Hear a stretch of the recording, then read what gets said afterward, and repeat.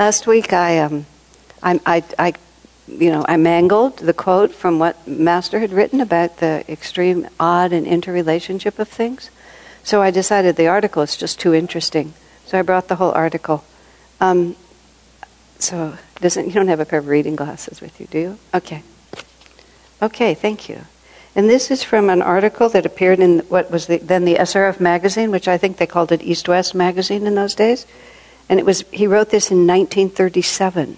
So this is between World War I and World War II. Nations Beware, he called this, 1937. He says, why do world suffering and world misery arise? When people all over the earth are happy and prosperous, they are in tune with God, and the entire vibrations of the earth in relation with the planets are harmonious. But as soon as one nation starts fighting with another, or selfish industrial gourmands try to devour all prosperity for themselves, it brings depression. Master, I'll editorialize, Swami and Master always said that the cause of depression is greed. Just every time. Swami just tries to draw that as a straight line. So here he says, selfish industrial gourmands try to devour all prosperity for themselves, it brings depression. So these are not economic principles, these are vibrational principles that put the planet out of tune, the earth out of tune. And when depression starts in one place, it begins to spread everywhere, owing to the vibrations that travel through the ether. The last World War, which was World War I when he wrote this, created wrong vibrations in Europe first, which then spread all over the earth, and where there was no war, influenza appeared. The agonies of the people who died in the World War created the subtle cause of the epidemic of Spanish influenza. Oh my gosh. Which immediately followed the war and killed 20 million people, while the war itself killed only 10 million. I mean, just like, Mamma Mia. And then he says, in the present Spanish Civil War, which again is 1937, vibrations of the death struggles of thousands of men, women, and children are floating in the ether, causing floods in America, storms in England and Portugal, and earthquakes in India. And so the peoples of the world, instead of creating more conflicts and getting into wars, should try their utmost to use peaceful means and non-cooperation, for example, blockades, to stop war. I mean, it's an amazing, he's not finished either. The murder of thousands of Ethiopians, this is the 1936 invasion of Ethiopia by Italy. The murder of thousands of Ethiopians who didn't want war, and the vibrations of injustice done to them, has upset the equilibrium of the world.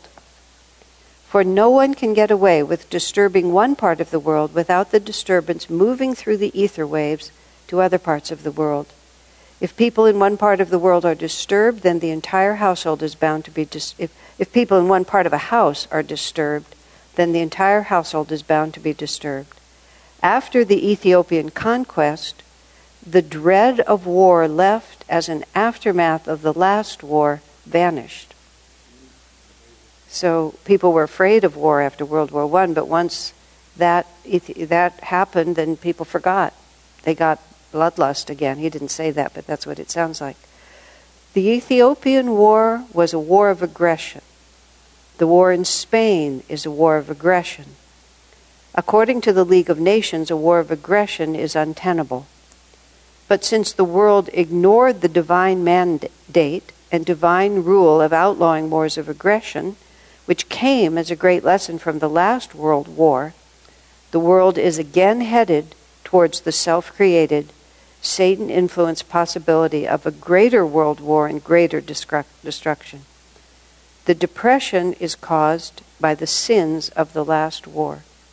Was it, 1929 after, whatever, 10 years after? And if another world war is started, there will be very little for the populations of the world to eat. So it is better that the nations of Europe do everything possible to avert any wars. Let me just see if there's any self there. Well, that's all there is about what I was talking about. Fascinating, isn't it? I mean, he doesn't even say, because Master doesn't have to equivocate. He doesn't have to say maybe, maybe, maybe. He just knows the death throes cause this. And when you think about how much dissonance there is in the world right now, and just so much evil, active evil, and everything. It's interesting because people are talking about climate change having to do with gasoline automobiles, and extreme wars and fire dangers and droughts, all having to do with greenhouse gases, which maybe yes, but he's talking about on much subtler levels, that these are the kind of energies that are actually, and if you think about, I always come back to the music, but if you think about the incredible egoic dissonance of that music that is just pounding in people's heads all the time, if you think of divorce rates and children, suffering in the way they are, the drug addiction, all of those things, you can just see this. Swami's not very cheerful statement was simply, the world just wants, he said, it feels to me like people want a violent explosion. He said, and usually when, as he said in some context, usually when these great waves of emotion sweep over the planet, people get what they want. So, that's why we're here. This is the good news, that's why we're here. Yes, were you going to say something? Did you have a comment? Swami, Yogananda, handing a shoe to someone and bang on the deck to stop the wind, and I thought, good heavens. That's in Durga Mata's book. She talks about being on the porch of Mount Washington, and suddenly this violent wind came up. It sounded like a malevolent wind, but it was a violent wind came up. Master had her take off her shoe and hit it against the wall or the porch like 3 times and recite a certain mantra, or he recited the mantra, but there was a shoe and a mantra and these things happening, and then suddenly the wind stopped. And it was an evil force, and Master saw it as such. Who knows what, when he talks about the death throes are being blown across, they go through subtle ether waves. And Durga Mata writes in her book that the next day there was an article in the newspaper about this strange sudden wind that arose and then just as mysteriously stopped. Because it was so dramatic that people, you just don't have any idea. We know it's another reason why we just have to play our parts. One just has to really try hard to tune into what's being asked of you, to figure out what your dharma is, to decide without reference in certain ways to all the circumstances, but just as clearly as you can in a pure sense, decide what it is that you're supposed to do and what your right attitude is, and just hold to it. Because we just have no idea what actually is influencing events. Master made the comment somewhere that because of the illusion of time, things appear to happen in sequence, and because they happen in sequence, we believe that one thing causes another. And the obvious implication, which he didn't explain, is they don't. This is caused because of whatever happened here, but it happens sequentially, so you think that caused that. That's how you gradually liberate yourself from the reactive process to other people's actions. The fact that so-and-so said that to me and that I had a reaction to it does not mean that what they said caused my reaction. It just meant that reaction was there for me to have, and so I took the opportunity to have it. But her speaking unkindly to me did not cause my feelings to be hurt. My feelings were ready to be hurt. And then she spoke unkindly to me. It's such a huge difference when you finally catch it. Because then you don't have to react.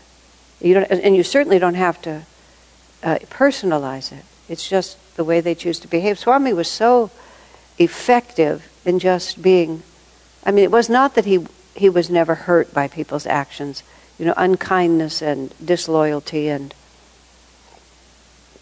other such things. He had a very tender heart. But when people were angry at him or held him responsible for something he'd done, this was my absolute favorite.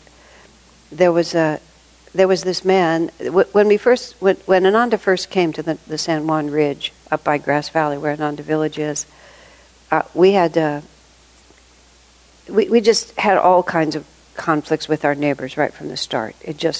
Swami bought the property in conjunction with several other people. There were huge misunderstandings from the start. And a lot of people were just against him and against us. Swami's comment about it was that they were anti-authority and there was nothing else that looked like authority except him. So he just kind of got it all. And they had all come to drop out and Ananda was there to drop in. And we were not compatible. But there was this one man, I'll call him just to give his first name. His name was Michael. And he was did I tell this already? He was from England, and he was a professor of some kind. He was a very highly educated man, very literary, and he got this off-the-grid house there and put his big library in it, and lived the life of a gentleman scholar there. But he was a little self-righteous and a little arrogant. He was super intellectual. He was very smart, but he wasn't. He liked to snipe at things, because he just wrote books sniping at things. He didn't do things. He didn't try to make things happen. So anyway, he was one of Swami's detractors, and in the early years, he would speak against us at county events and so on like that. And then gradually that phase of Ananda's development just kind of went away. And then back when we get all the way to 1994, and Swamiji is suddenly accused of gross misconduct and abuse of power and taking advantage of women, and Ananda's just a sham organization, and it's really this web of sexual abuse, and Kriyananda's the ringleader, and so preposterous. As I say to people, part of the reason we actually got convicted of those charges was they were so ludicrous. We actually they were so ludicrous and so easy to disprove, we never imagined that they would get traction. We were naive. Swami wasn't, but we were. So in the midst of all of this, out of nowhere, Michael writes Swamiji like a 15-page single-space type letter, because Michael was a writer. And it's this huge diatribe against Swami and giving him all this advice, like, given how morally reprehensible you are, given what a sham Ananda is, given your horrible behavior over such a long period of time, the only thing you can possibly do is just resign and go off somewhere and, do penance for the rest of your... it was just long. It just went on and on and on like this. So Swami wrote back to Michael. Dear Michael, he said, I recognize you by your name, but I have to honestly say, if I saw you on the street, I wouldn't know who you were. He said, I'm touched that you are so concerned for my well-being. I have to say, frankly, in all these years, I've never given you a single thought. Sincerely, Swami Kriyananda. I can see Swami actually enjoying writing that letter. What a perfect answer. What are you going to say? It's just like, I am what I am before my conscience and God. But that's not always easy. That kind of freedom is hard to come by. But one thing does not always cause another. Somebody being upset with you may not have absolutely anything to do with you. It may be the death throes of dying Ethiopians. You just don't know where things are coming from.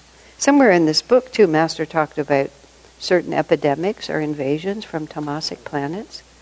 So you have this thing here, like 20 million people dying from Spanish influenza, which, we hardly know that if you were born after all of that. But when you think about this, what really happens, the world finally comes out of World War I, which was horrible.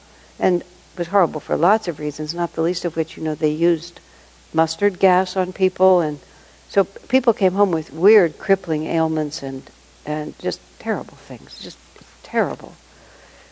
And then there's the Spanish influenza. So you've managed to live through this horror, and then twice as many people are killed by this flu. So I'm sure people just had a feeling like, will this never end? And then gradually it pulls itself together, and then you have the Depression comes in 1929. But Master, it's interesting how he said, there was this aversion to war, but then somebody was aggressive against that, and then people started forgetting. And now we're very far away from, we just don't know what's going to happen. I've realized that I've become like Swami, that I'm always talking about the end of the world. Swamiji harped on the theme of difficult times ahead so often that we all began to wish that he would talk about something else. I mean, it had to be said. People actually objected, why does he have to talk about it?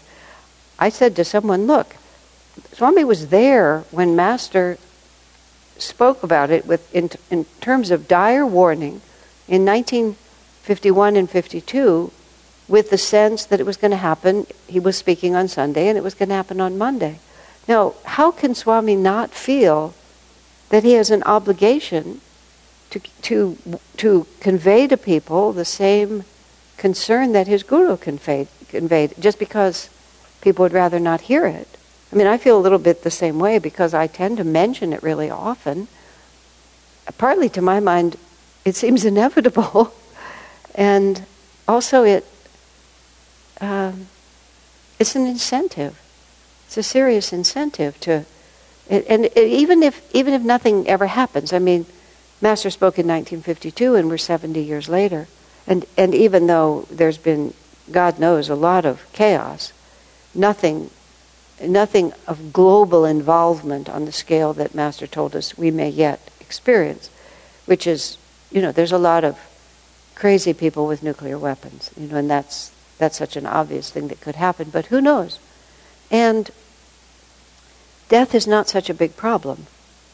I mean, we all are going to die, and as Swami said, once you're out of your body, I mean, the instant you're out of your body, it just doesn't matter anymore. The body's gone, and you're into the astral world, and you see it from the astral world. That doesn't mean trauma doesn't continue, and that you don't have karma. The karma doesn't continue, but we're all going to pass from this world, and we wake up from it eventually and realize it never even happened. But the only things that happen to us are the things that are going to help us. It's still, it scares me. I'm not by any means glib. I think part of the reason I talk about it is because I don't want to be blindsided either. Okay. So, any comments or questions before we go forward? Okay. So we're at number 375 for tonight. We're starting with. God cannot escape if you catch him in the net of divine meditation and divine service. One of these without the other, however, is spiritually dangerous. You need the balance. It's a really interesting phrase, spiritually dangerous. I remember, it's partly because we're in such a restless age, in such a restless country. I think divine service is always needed. But the balance between service and meditation in a Rajasic place like America, Swamiji always said when he started Ananda, he had this idea that he would attract to him a lot of hermits. He would live like a hermit, and then he would attract other hermits, and they would all have little hermit cottages. And occasionally they might come together for some reason, but mostly they would all just live in their little hermit cottages. And he said that plan was foiled, he said, by the fact that God didn't send him any hermits. That was sort of the first clue he had that wasn't going to work. But he says in America it's just hermits are not, are you where you want to be? Okay. That hermits are not, in a Rajasic country like America, hermits are not what's happening. He said, India's more of a, he said in Indian ashrams people can just be there and they don't feel the compelling restless needs to do something like we do in this country. So it's also true that I think Master's giving advice generally because Swamiji wrote a little pamphlet. When would he have written? He wrote it about the early 80s, about 82 or 83. It's a beautiful little pamphlet, and I think it's still around somewhere. It's called A New Dispensation. And in that he wrote many things. It's only just a few pages, and he says, he talks about attunement, but he also talks about long hours of meditation without a corresponding desire also to be in tune with the Guru.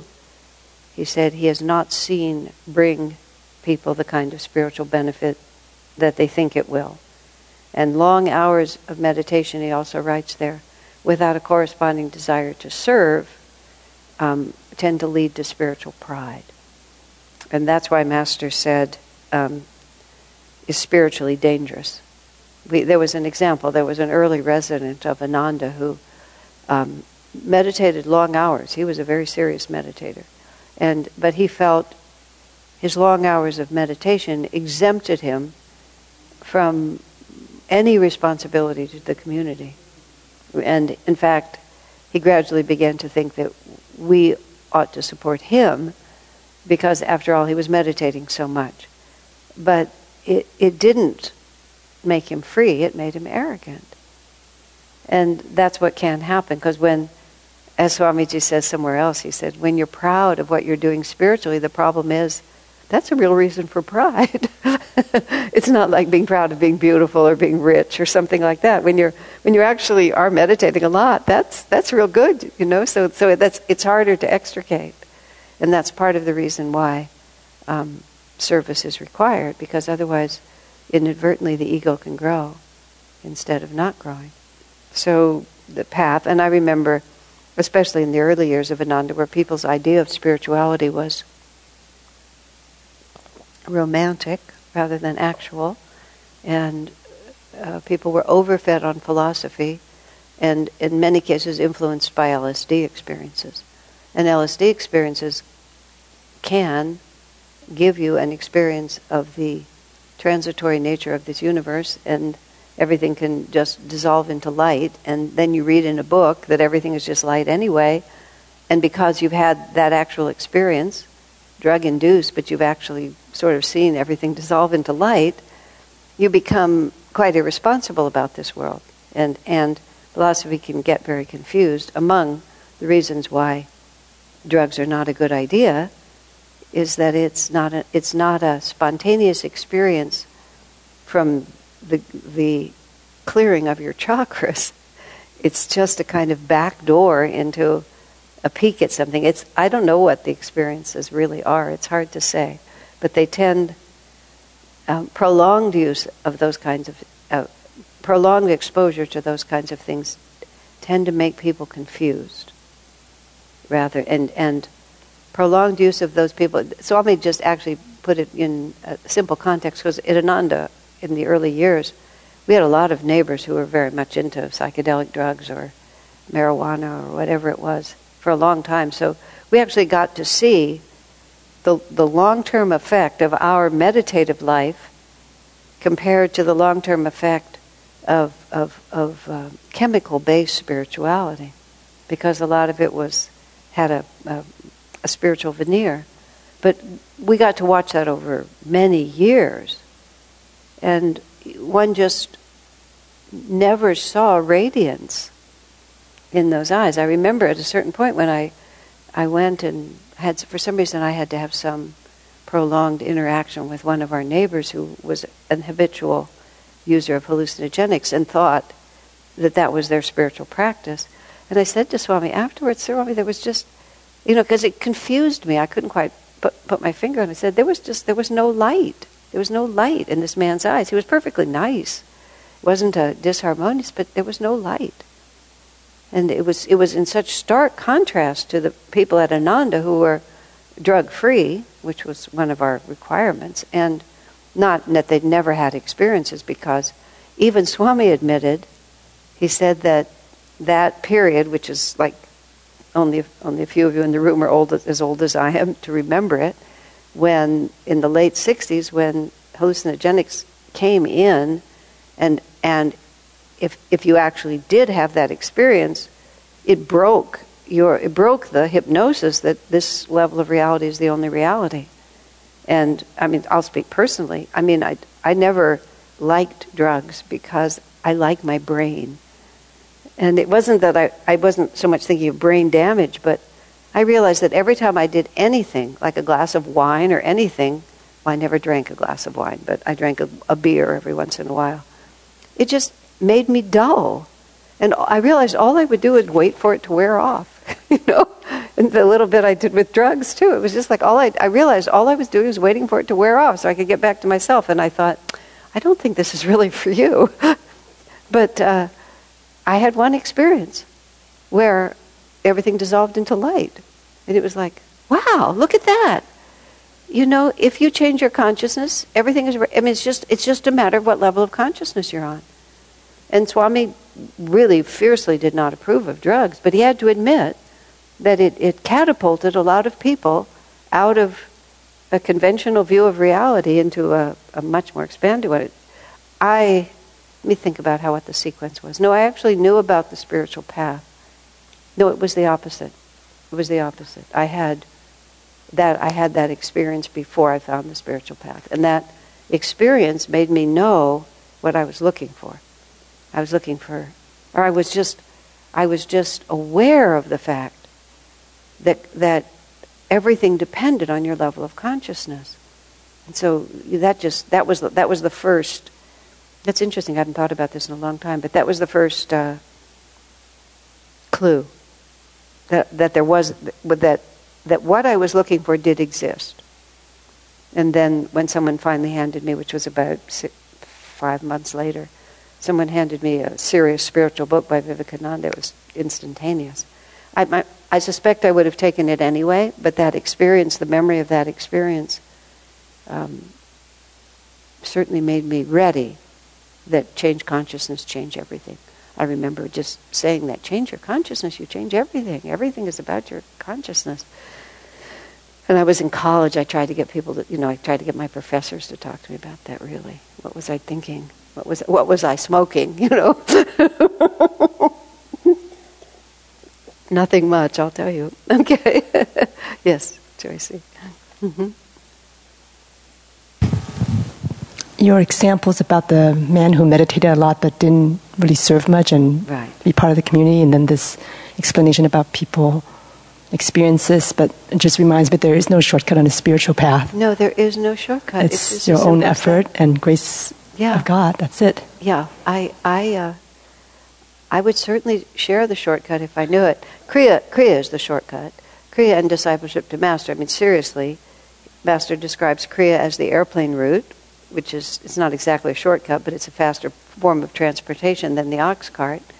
And he described his incarnation as a special dispensation, which is the closest we have to a shortcut. Swami, I believe Swami talks about that in that little pamphlet, A New Dispensation, a little bit, about the concentration of power that's here with these 5 avatars, because this is a changing age, and so there's a huge concentration of power at the present, yeah? But even to be attracted to this path and to draw these masters into your life meant that people had to put out effort even to get to this point, right? We've had very, very, very, very good karma. I mean, I've actually just half-jokingly but seriously just think how many incarnations of self-sacrifice, of who knows, serving the lepers in some God-forsaken place, or years of penance in a cave, or I don't know what the picture is. But I'm just speaking for myself. I mean, for all of us, you don't get brought to a path as dynamic and as all-inclusive, because it isn't just Master. It's what Swami did with Master's teachings. Because if it wasn't for Swamiji and we were devoted to Master, we would have to go to SRF, where we can go to church on Sunday. But if you don't want to be a monk or a nun there, you have to live an ordinary life and just go to church. And even within the monastic order, depending on your taste, you may or may not feel that lifestyle, that style of monasticism, because after all, I'm a monastic too. Many of us are monastic, but we don't live that recognizable Catholic-looking kind of monasticism, which is characteristic of SRF. It's not that there's anything at all inappropriate or wrong about it, or as Swamiji said, it's beautiful and has its own power and its own beauty. But what would I have done with myself there?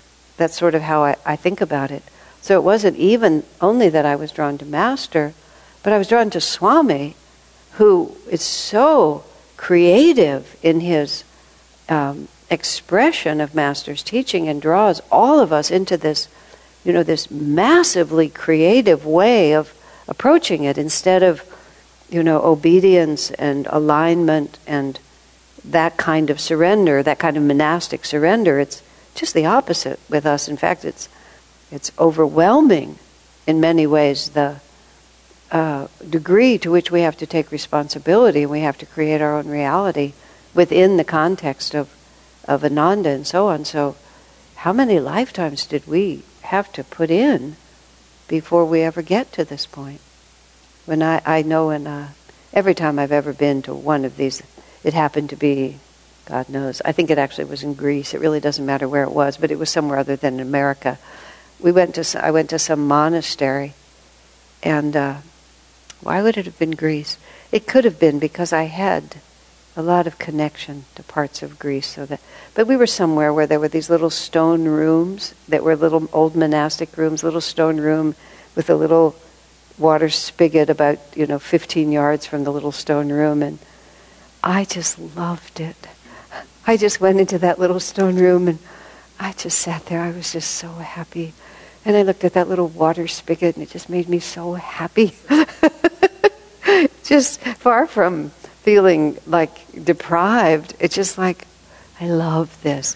When we went to Mother Teresa of Calcutta's place in Calcutta, surprise, surprise, to her headquarters there, and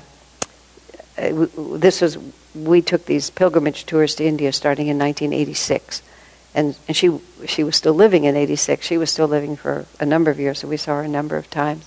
We would go to her headquarters, and the first time we went, I remember, my first trip to India too, or maybe the second, maybe I don't remember, but I wasn't that familiar with India, but there was this open courtyard. They had one of the big old Indian houses, and there was this open courtyard. The way the houses are built around like this, the home is built around, multi-story where all the nuns lived, some big old, what probably had been a multi-generational home. And the nuns, and this was a concrete open courtyard, and the nuns each had 2 of everything that they wore. So they had one on, and they were washing the other one in this bucket from the spigot. They were rinsing it out, and then they were going to hang it on the line so it would dry, so then they could put it on and wash the other one. And that's all they had. And again, it was these bare stone rooms. And I just looked at it, and it was so familiar to me. And seductive is not quite the word, but it was like there was, I just felt I could just do this. I've done this so much. And, just like living in poverty with poor people to help poor people and just giving up everything you have. I'm not bragging because I don't feel it like that. It's just a very familiar lifestyle to me. And looking at it, I thought, well, that's how you earn this lifetime. You just many, many lifetimes of disciplined spiritual effort, and gradually you get very good karma. Which is why, and I don't put this out as a warning, but it is sort of a warning. You can't just squander an opportunity like this. It's not like, oh yeah, well I'll just get another one, If I don't take advantage of this now, if I don't really serve now, if I just, sort of don't feel like it and just go off and do my own thing now, I'll just pick it up later. Not necessarily. Blessings like this, you get yourself to the point where it comes to you, and if you're fruitful and multiply with the blessings that come to you, then those who have will get more. And those who squander and don't recognize what they have, or don't respect the blessing that's been given to them, unfortunately it can also go away. It's just, again, those are not meant to be like frightening ideas. And it's definitely not meant to be, oh, I'm not doing enough. That's not at all what I mean. It's just, don't ever forget. I've often said this, and I don't say this in any way to brag. This to me is just common sense. There hasn't been 1 minute, not one minute since I met Swami Kriyananda, and even before that, but since I met him, when I haven't been absolutely grateful for the opportunity. It's just, and I've never not known what a privilege this life has been. I have been a stinker a lot of times, and I haven't been able to live up to the promise of it. But that's quite different than actually thinking, well, it's nice. There's lots of gurus. If this one doesn't work out, I'll just go somewhere else. There's the marvelous one, which is way earlier in this book. We're up to class 104, so God knows where it was in here. But remember where the monks at Mount Washington wanted to go to, they left Master because they heard that there were masters at Mount Shasta. So they went up to Mount Shasta. But, Master he didn't say, you fools. He just said that was when he said in the book, he said, there are no masters. There have been colonists, is what he said. Colonists, from where, from who? But he said there's no masters there. But he also knew there were no masters there, but he knew, Mount Shasta is real. It has something going for it. That's how I feel about it, at least. But you wouldn't leave your guru to go to Mount Shasta. But people do it all the time. It's, we see it less, it's less dramatic in the church congregation where we live here in Palo Alto because, we have an open, our doors are open and a whole lot of people pass through. So it's more like it just kind of inches toward a core. But the experience of Ananda over decades, at one point, actually it was part of the litigation. For some reason we had to turn in the name of everybody who'd ever lived at Ananda or something like that. And so we ended up having this compiled list. And it was actually really interesting because, first of all, the attrition rate is, at that time, if you think of the attrition rate, then Ananda was primarily Ananda Village. So it was the people who got all the way to live at Ananda Village. The attrition rate there was startlingly low at that point. It got bigger a little bit later, but it was startlingly low. And almost no one who left, let me think how to say it. It was always obvious to me that they were holding back. There were very few people who had come all the way to become a resident of Ananda Village and be really dedicated to what we were doing, who didn't just stay. And the ones who did leave, in almost all cases, there was always, I could always feel some just slight resistance. And so it was understandable why they weren't able to hold. And again, that's not meant to be paranoid, because if you're self-honest, those things don't happen. You just are what you are, and that's why it's much more important to be at peace with who you are than to be good at what you're doing. Because if you're at peace with what you are, you won't be tempted to wander away. It doesn't matter. This man meditated for hours and hours and hours. He meditated far better than I will ever be able to meditate in this life. But he's gone. And he left in kind of a stink bomb way. He didn't even leave well. It just, because he wasn't honest about what he was doing. So if you're honest, if you're terrible, you're just terrible. It's so important to us, but it's so unimportant to the gurus because you'll get it right sooner or later. Swami once gave me a little bit of advice, and he said, just do these core things. He said, and the way he put it was, everything else will follow. And then he said, in relatively short order, which phrase I have contemplated a lot over the years. That was advice he gave me about 1973 when I was always anguishing about my inadequacies. And he was trying to get me to calm down. Oh, everything else will follow in relatively short order. Relative to what? Relative to this incarnation? Relative to eternity? What are we really talking about here? It became sort of a joke in my own mind, and it still is. But yeah, in relatively short order, it'll all straighten out. But if we create complexes, then we'll make a big loop and we'll have to just wander around for a long time. The most important thing is, there's this man at Ananda Village, and there's no point in naming him, but he's had a really hard time in his life. He was kind of beat up when he arrived, like 30 years ago, and then after 10 or 15 years, he took a long journey out to get beat up a lot more, and then staggered back. But the darn thing is, he's still there, and and he, he's certainly he's, what do I want to say? You can see in his manner and on his face that he's been through a lot, but he's still there. It's just like that's all that matters. he figured it out. He figured out that this is my lifeline, and this is my guru, and this is my path, and this is my family, and nobody's getting rid of me.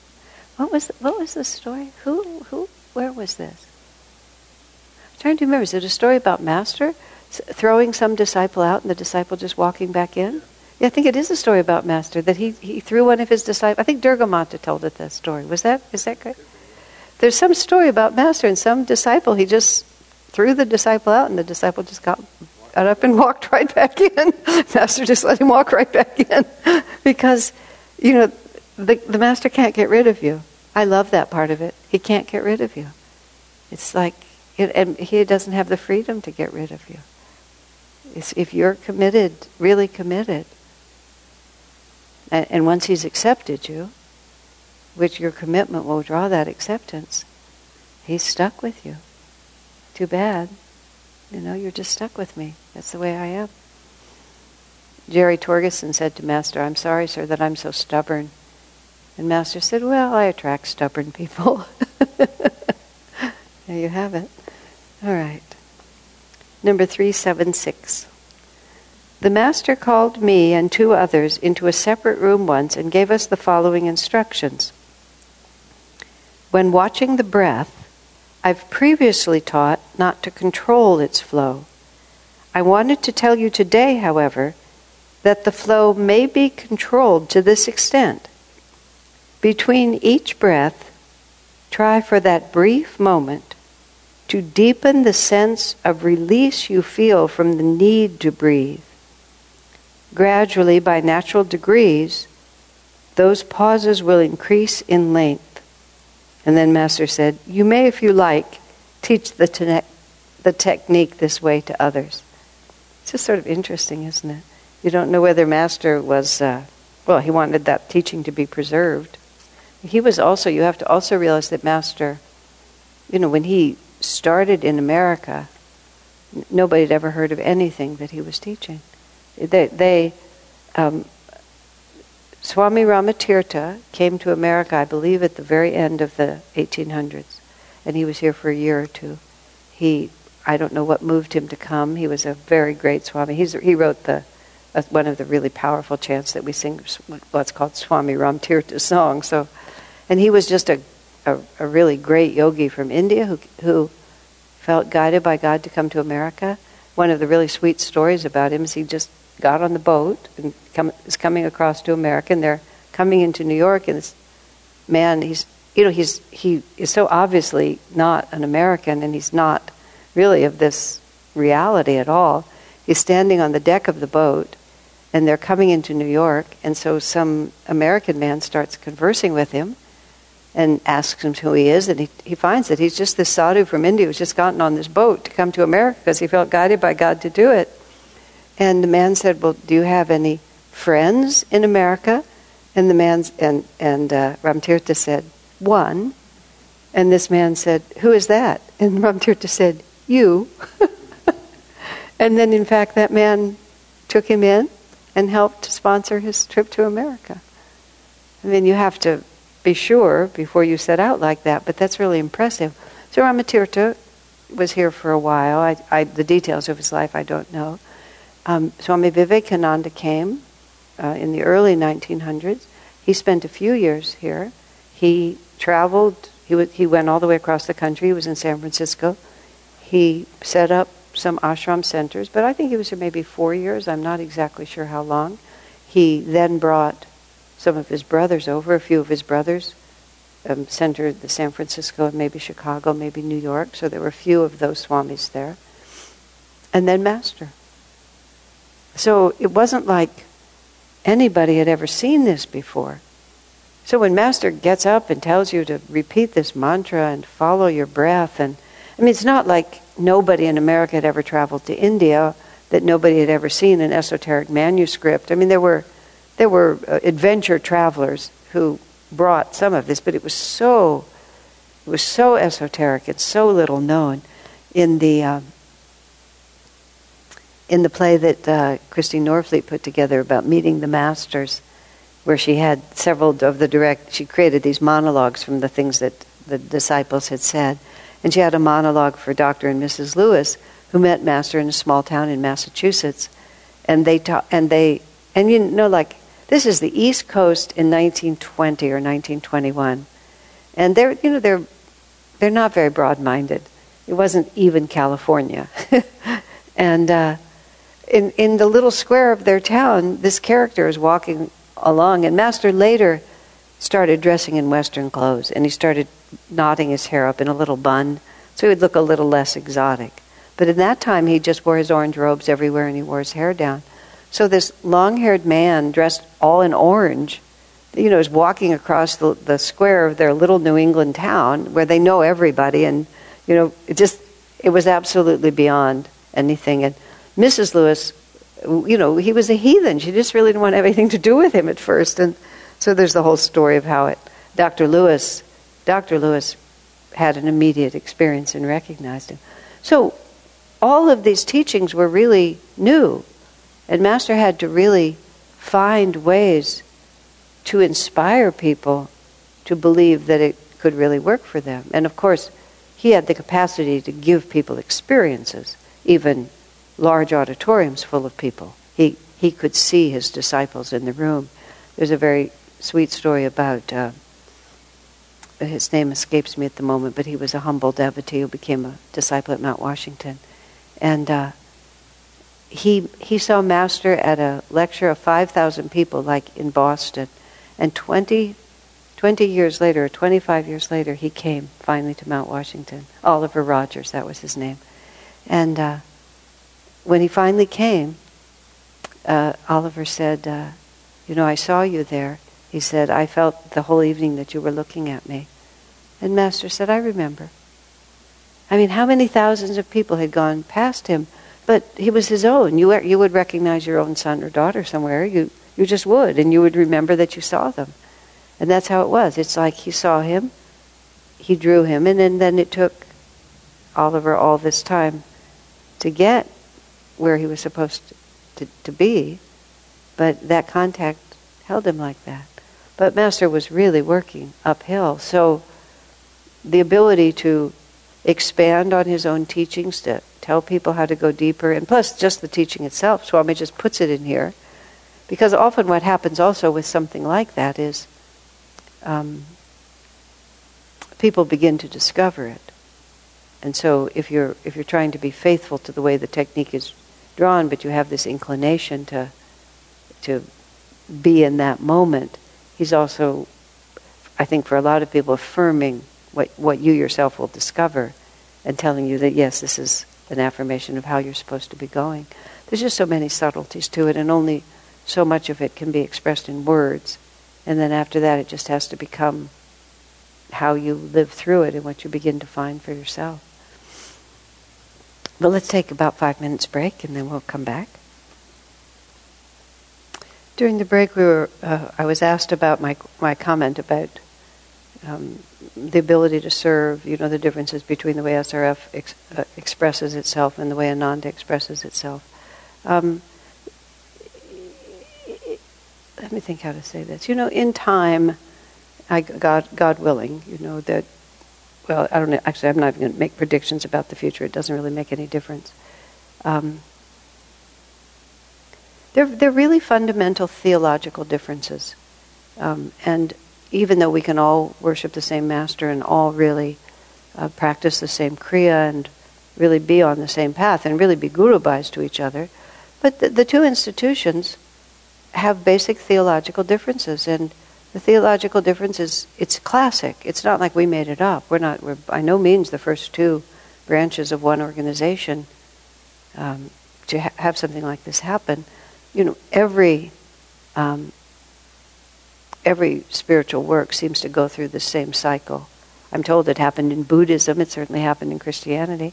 For a time there's only one, because you have the Master and he creates something and everybody's all together with the Master.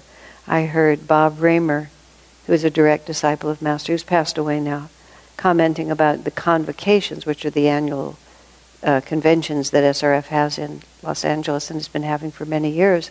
When Master was living, Bob said, they were now 5,000 people come, and it's in a big hotel and it's a big huge, big, organized conference. He said it was very different, he said. There were 75 or 100 people. He said it was just a gathering of Master and his friends. We were just all together doing it. And of course, that's kind of like the good old days of the golden era of something when it's just starting and it has all that freshness and no form. It's just held together by enthusiasm. But what usually happens is there's one institution, and over time, and then usually somebody who's key to that institution is either expelled or walks away by choice. And then all of a sudden, you have the second church of, and whereas there has only been one church, and it never even had to call itself the first church of, it just was the church, suddenly you have the second church of, and so then this has to become the first church of, which it resents greatly having to do, because it's not the first church of, it's just the church, but it has to distinguish itself from the second, and there's usually some enormous theological difference between these two, and then it all follows after that. And that's exactly what happened with us. Swami was expelled from SRF, and either was going to do nothing to serve Master. All doors within SRF were closed to him, so he was either going to do nothing or he was going to have to create his own way of serving. So his own way of serving naturally had to be based on his integrity as a disciple, and not only his duty, not only his right, but his duty to serve his guru in the way that he felt his guru was inspiring him to do, which presumes that an individual disciple acting all on his own is capable of receiving guidance and then acting on it. Well, that seems like a fairly fundamental premise, doesn't it? But an institutional model of spirituality is that authority is concentrated, and then is everybody else just acts in accordance with that authority. And that, individual, it gets dicey because naturally everyone's supposed to be in tune with the guru, but too much individual self-expression, almost by definition, is not even possible. Because if it were, you have chaos. If you want to have obedience, you can't have both obedience and the right of an individual to express his guidance as he sees it. They're just contradictory. So any institution that chooses obedience of necessity cannot also foster the freedom of the individual to act according to his own guidance. And then furthermore, when you have the first church and the second church and they get into an argument, the first church has to claim that the second church is invalid because the first church is the only place that valid authority can come through. And it just gets really complicated. So Swamiji, not of necessity, but this is just what he believed, everybody is equal before God and has the same potential. That doesn't mean that everybody's equally wise, that we don't need spiritual authority. But theologically speaking, somebody walking in the door could be more an instrument of the guru than somebody who's been there 50 years, because who knows? Everybody is really equal in their potential. And more than that, everybody has both a right and a duty to understand guidance in their own way and to express it. It's a very tricky institutional model. The other one, the traditional one, is much easier to keep. And what happened with the first and second church of self-realization, which is SRF and Ananda, is that Swami wasn't supposed to succeed. He was supposed to not be able to do anything without the authority of the first church. And when he continued to succeed, the theological division became more and more rigid, because he's not supposed to be able to succeed, because all authority comes through this one source. So it gets messy. And and even if we're Guru Bhais practicing the same teaching and so on like that, the actual premise of our spiritual lives is quite different.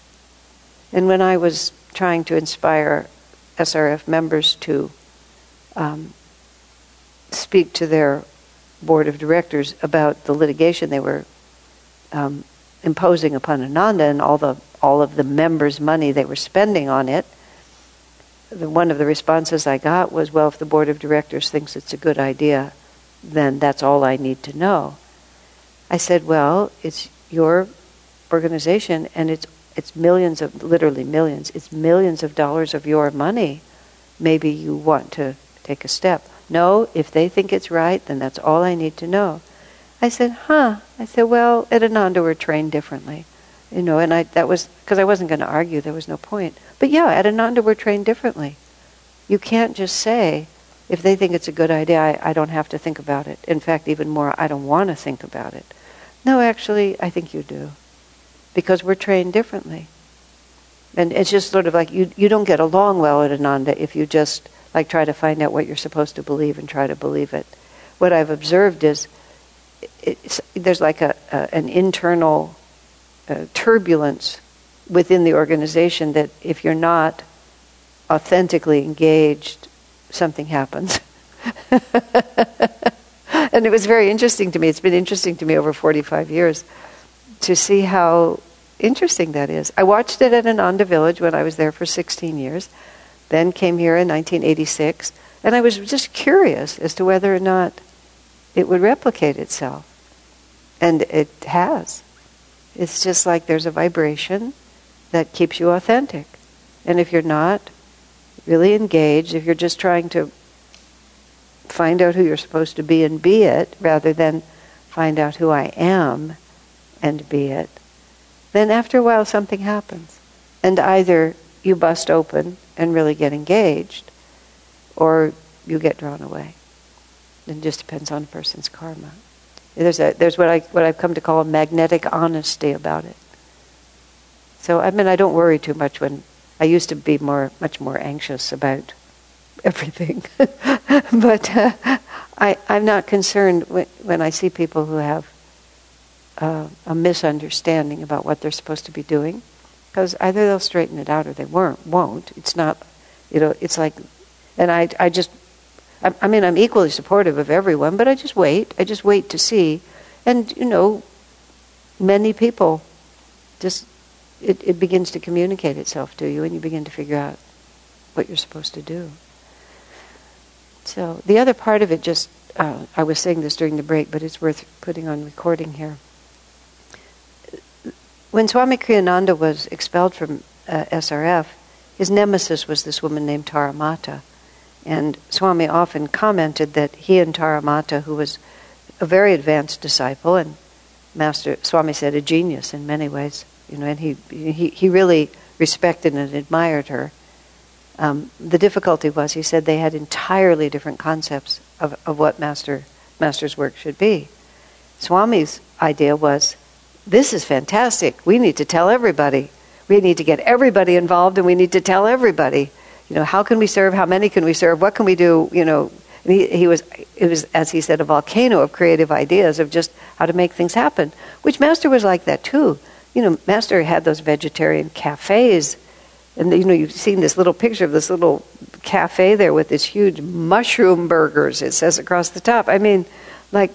It's on a certain level, it was just so wacky, but he was just like mushroom burgers. Let's teach people about vegetarianism. And when you look at the old SRF magazines, there's, he had a goat dairy, he had a carrot juice farm, he had a papaya grove, he had a flower business. He created meat substitutes, and during the Second World War, they made these meat substitutes out of gluten. He was the one who invented a lot of those recipes that the Loma Linda Company, he gave them to Loma Linda Company, and they manufacture them. And the monks would hand deliver, because Master heard that meat was going to be rationed. And he had this thought, all those meat eaters, what will they do? That was how he described it. So he had this inspiration that you could extract the gluten from flour, and then you could flavor it, and it would have the texture and the satisfaction of meat. So he created this whole business. Plus, he always needed money. So he created this whole business of meat substitutes because meat was being rationed. He didn't just sit there and chant Om and tell people to do Kriya. He was creative all over the place. His lecture topics, my favorite one is, let's see, super conscious healing by the Swami, all diseases can be cured, bring your sick friends.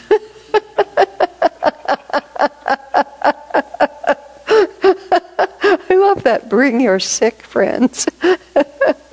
But let's see now, where was that? But, so if you try to bring this teaching to a lot of people, you're going to be out there cooking mushroom burgers. And you're going to be cooking mushroom burgers for truck drivers who just wander in off the street. And you're going to give them a little joy, and you're going to do your best. And they're going to go away thinking that Master's teaching is a mushroom burger. Or if you give them carrot juice, they'll think that Master's teaching is drinking fresh juice. And people will say, yeah, I know SRF. Yeah, I go there and get mushroom burgers all the time. I know that place. And now Swami thinks, well, you attract them with what you can attract them, and then you just give them more, and you'll gradually, some of them will get drawn in, and some of them will just get mushroom burgers. But you just reach out and you see what you can do, and you do your best. And if they think that mushroom burgers is all that you have, that's no problem, because you know what you have. It doesn't matter if they define Yogananda as a mushroom burger maker. It doesn't hurt Master if they do that. It's just their loss. It's not his. Now, Taramata's idea was that the teaching is the sacred responsibility, and that the public actually, by their shallow understanding, if they're allowed to get too involved, are going to just misinterpret it and make a mess of it. And pretty soon, the teachings will be diluted and confused by all of these people who don't understand it. So we have to protect the purity of what we're doing from letting those people get too involved. So thus you have a very top-down organization in which the people who are supposed to know tell everybody what's supposed to happen. And you come to believe that that's how the Guru wants you to behave, because they're speaking in the name of the Guru. So I don't complain, I don't object if the board of directors thinks that suing Ananda for 12 years and spending $50 million on it is a good idea. If they think it's a good idea, it's okay with me, because it all has to be top down. They're not trained to make the teaching their own and to think about it. They're trained in the opposite direction. So only those who are monastics can teach. Even those who are center leaders, there's strict guidelines about what they can do. Only certain notices can be on the board. I mean, a friend of mine currently in Brazil, there was some kind of a little network of devotees in Brazil, SRF devotees all talking to each other. He just told me this story recently. And there's apparently of course I don't follow Brazilian politics, but like everywhere in the world, there's extremes in the political system, and some person was elected, and there's a lot of tumult, like welcome to 2019, planet Earth. And so they were discussing on this little SRF group thread, he said in a very measured way, they were discussing the politics. They actually got a memo from Los Angeles telling them that it was an improper use of the disciples' chat group.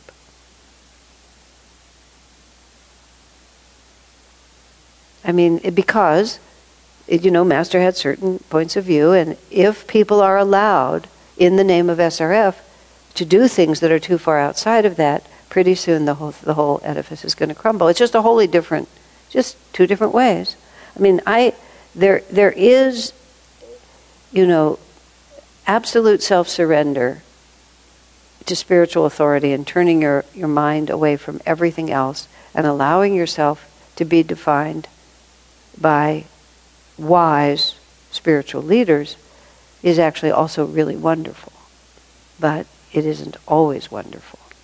I mean, I remember when I was a nun in Ananda, first 10 years, thinking to myself, gosh, if I were in a traditional monastery, I was just thinking past life memory, and also, because there I was a young woman, and I'd entered this monastic life, intending to stay there the rest of my life. It was a long and different cycle, but we were, like 10 women, we were living a much more traditional, within the context of Ananda, which was not at all traditional. But I was thinking, if I were a Catholic, if I were entering a Catholic world, I would be able to pick a date 50 years in the future and know exactly what I'd be doing on that day, in the sense of if it was one of those monasteries where there was a routine that you just followed. A missionary would have been different, or even a school teacher, but contemplative where, on this holiday we do this, on that holiday we do that. I would ask myself, I could feel how wonderfully freeing that would be, because I would just know that all I had to do was think about God. There was nothing else that I was going to ever have to think about. I just needed to follow the pattern and think about God. And that there was I could feel, and I think I also could sort of remember how powerful that life could be. And by contrast, the life I was living at Ananda was just fraught with uncertainties and a constant challenge to my capacity to be creative and come up with something new. I mean, it was just night and day. So you see different realities for different people. But those are big divides. Those are really big divides. And they can be bridged by goodwill. As Swami always said, the more we meet heart to heart, the less any of this will matter. But that doesn't mean it doesn't exist. And we have to not be naive about it. The book that I'm about to publish about Swamiji, now that I've been talking about this so much, the SRF story in relation to Ananda has really been back-burnered since Dayamata died and Swami died, because it was not personal, but the karma of it was focused in individuals who are now off the planet. Meaning, it was more than personal. It wasn't. There were real issues there. It was not a personal feud. Just like he said about Tara. I really liked her. I really admired her, but I knew someday we would clash, because we stood for two completely opposite points of view. And Swami was vice president. It wasn't like he was just some underling. She was senior to him. She'd been with Master longer, but they were peers in the work, except for her seniority. So it wasn't like Swami had no right to have an opinion. He was very influential. But he said, I knew inevitably we would clash because we were just on opposite sides of it. But it was their ideas that would cause them to clash. So let's see, what was I saying? Oh, yes. So when I started writing this book, I thought, well, this has been backburnered. Most people don't even talk about it very much. I talk about it much more than most people do. People are just forgetting it. Everybody just wants to be friends. Let's just be friends. Let's forget the past. So I start writing this book, and I'm thinking in theory, when I was working on it, what am I going to do with this? Because it's not a pretty story. And who wants to bring up a not pretty story? So this book is chronological. So it starts in the first chapter is 1969 to 1971. Every other chapter is a single year. But I needed to meet Swami and move to Ananda, so I had to get through the first part. So then I finished with 71, and I'm about to start 72. In 1972, Swamiji goes back to India at the end of 1972 in November. And it's the first time he's been back to India since he was expelled from India and SRF in 1962. So the whole story of him going back to India, which is an enormously important and moving story and had all these implications, is right there. I mean, I've just barely started the book, and all of a sudden I realize I have to stop right now and give this whole history, because Swami's life does not make sense unless you know it. So I end up with this thing just weaving all the way through the entire book. It goes right from the beginning to the end, because it did. And my first time through, because I had all these files, and it would take me a week, literally, and that's literally a week, to figure out each year, because I had just all this paper from 45 years of taking notes. And I never wanted to have to open those files again. I never wanted to doubt whether I had all the information that I needed. So in the first draft, I just included everything that might be useful. because I wanted to be able to work from my own draft. I didn't want to have to go back and open the files again. So it was more detailed. When I finally, honed the book down, I pulled out everything that I could pull out and still have the story have integrity, which was a lot. There was a lot of detail that just wasn't required, repetitious or gratuitous detail. But still, there was just no way around it. And I've actually had this serious thought in my mind. I wonder if someday somebody will want to suppress this book. And because they'll not want this story to be told. I mean, that would be long after I'm gone. So I don't know. But it's an extraordinarily important story, not because of SRF and Ananda, but because it's the entire story of religious works in the world forever. It's the institutional versus the individual model. And we perfectly exemplify the two choices. And people need to understand that there are two choices. So they can recognize that it doesn't, because, look at the Catholic Church. It just runs this story. And now it's losing its power, but for centuries, it was just the way it was. Finally, Luther rebelled against it. But it's a very important, and are we a path of individual self-realization, or are we the Catholic Church of Dwapara Yuga? Really, they're very serious questions. Master said self-realization has come to unite all religions. And Swami said directly to Dayamata, he can't possibly have meant that Self-Realization Fellowship Church, Inc. has come to unite all religions. And Dayamata said, well, that's your opinion. And Swami said sort of like, can there actually be another opinion? But apparently there is. So there you have it. And these are sincere people. It's just, they just have a different take on it.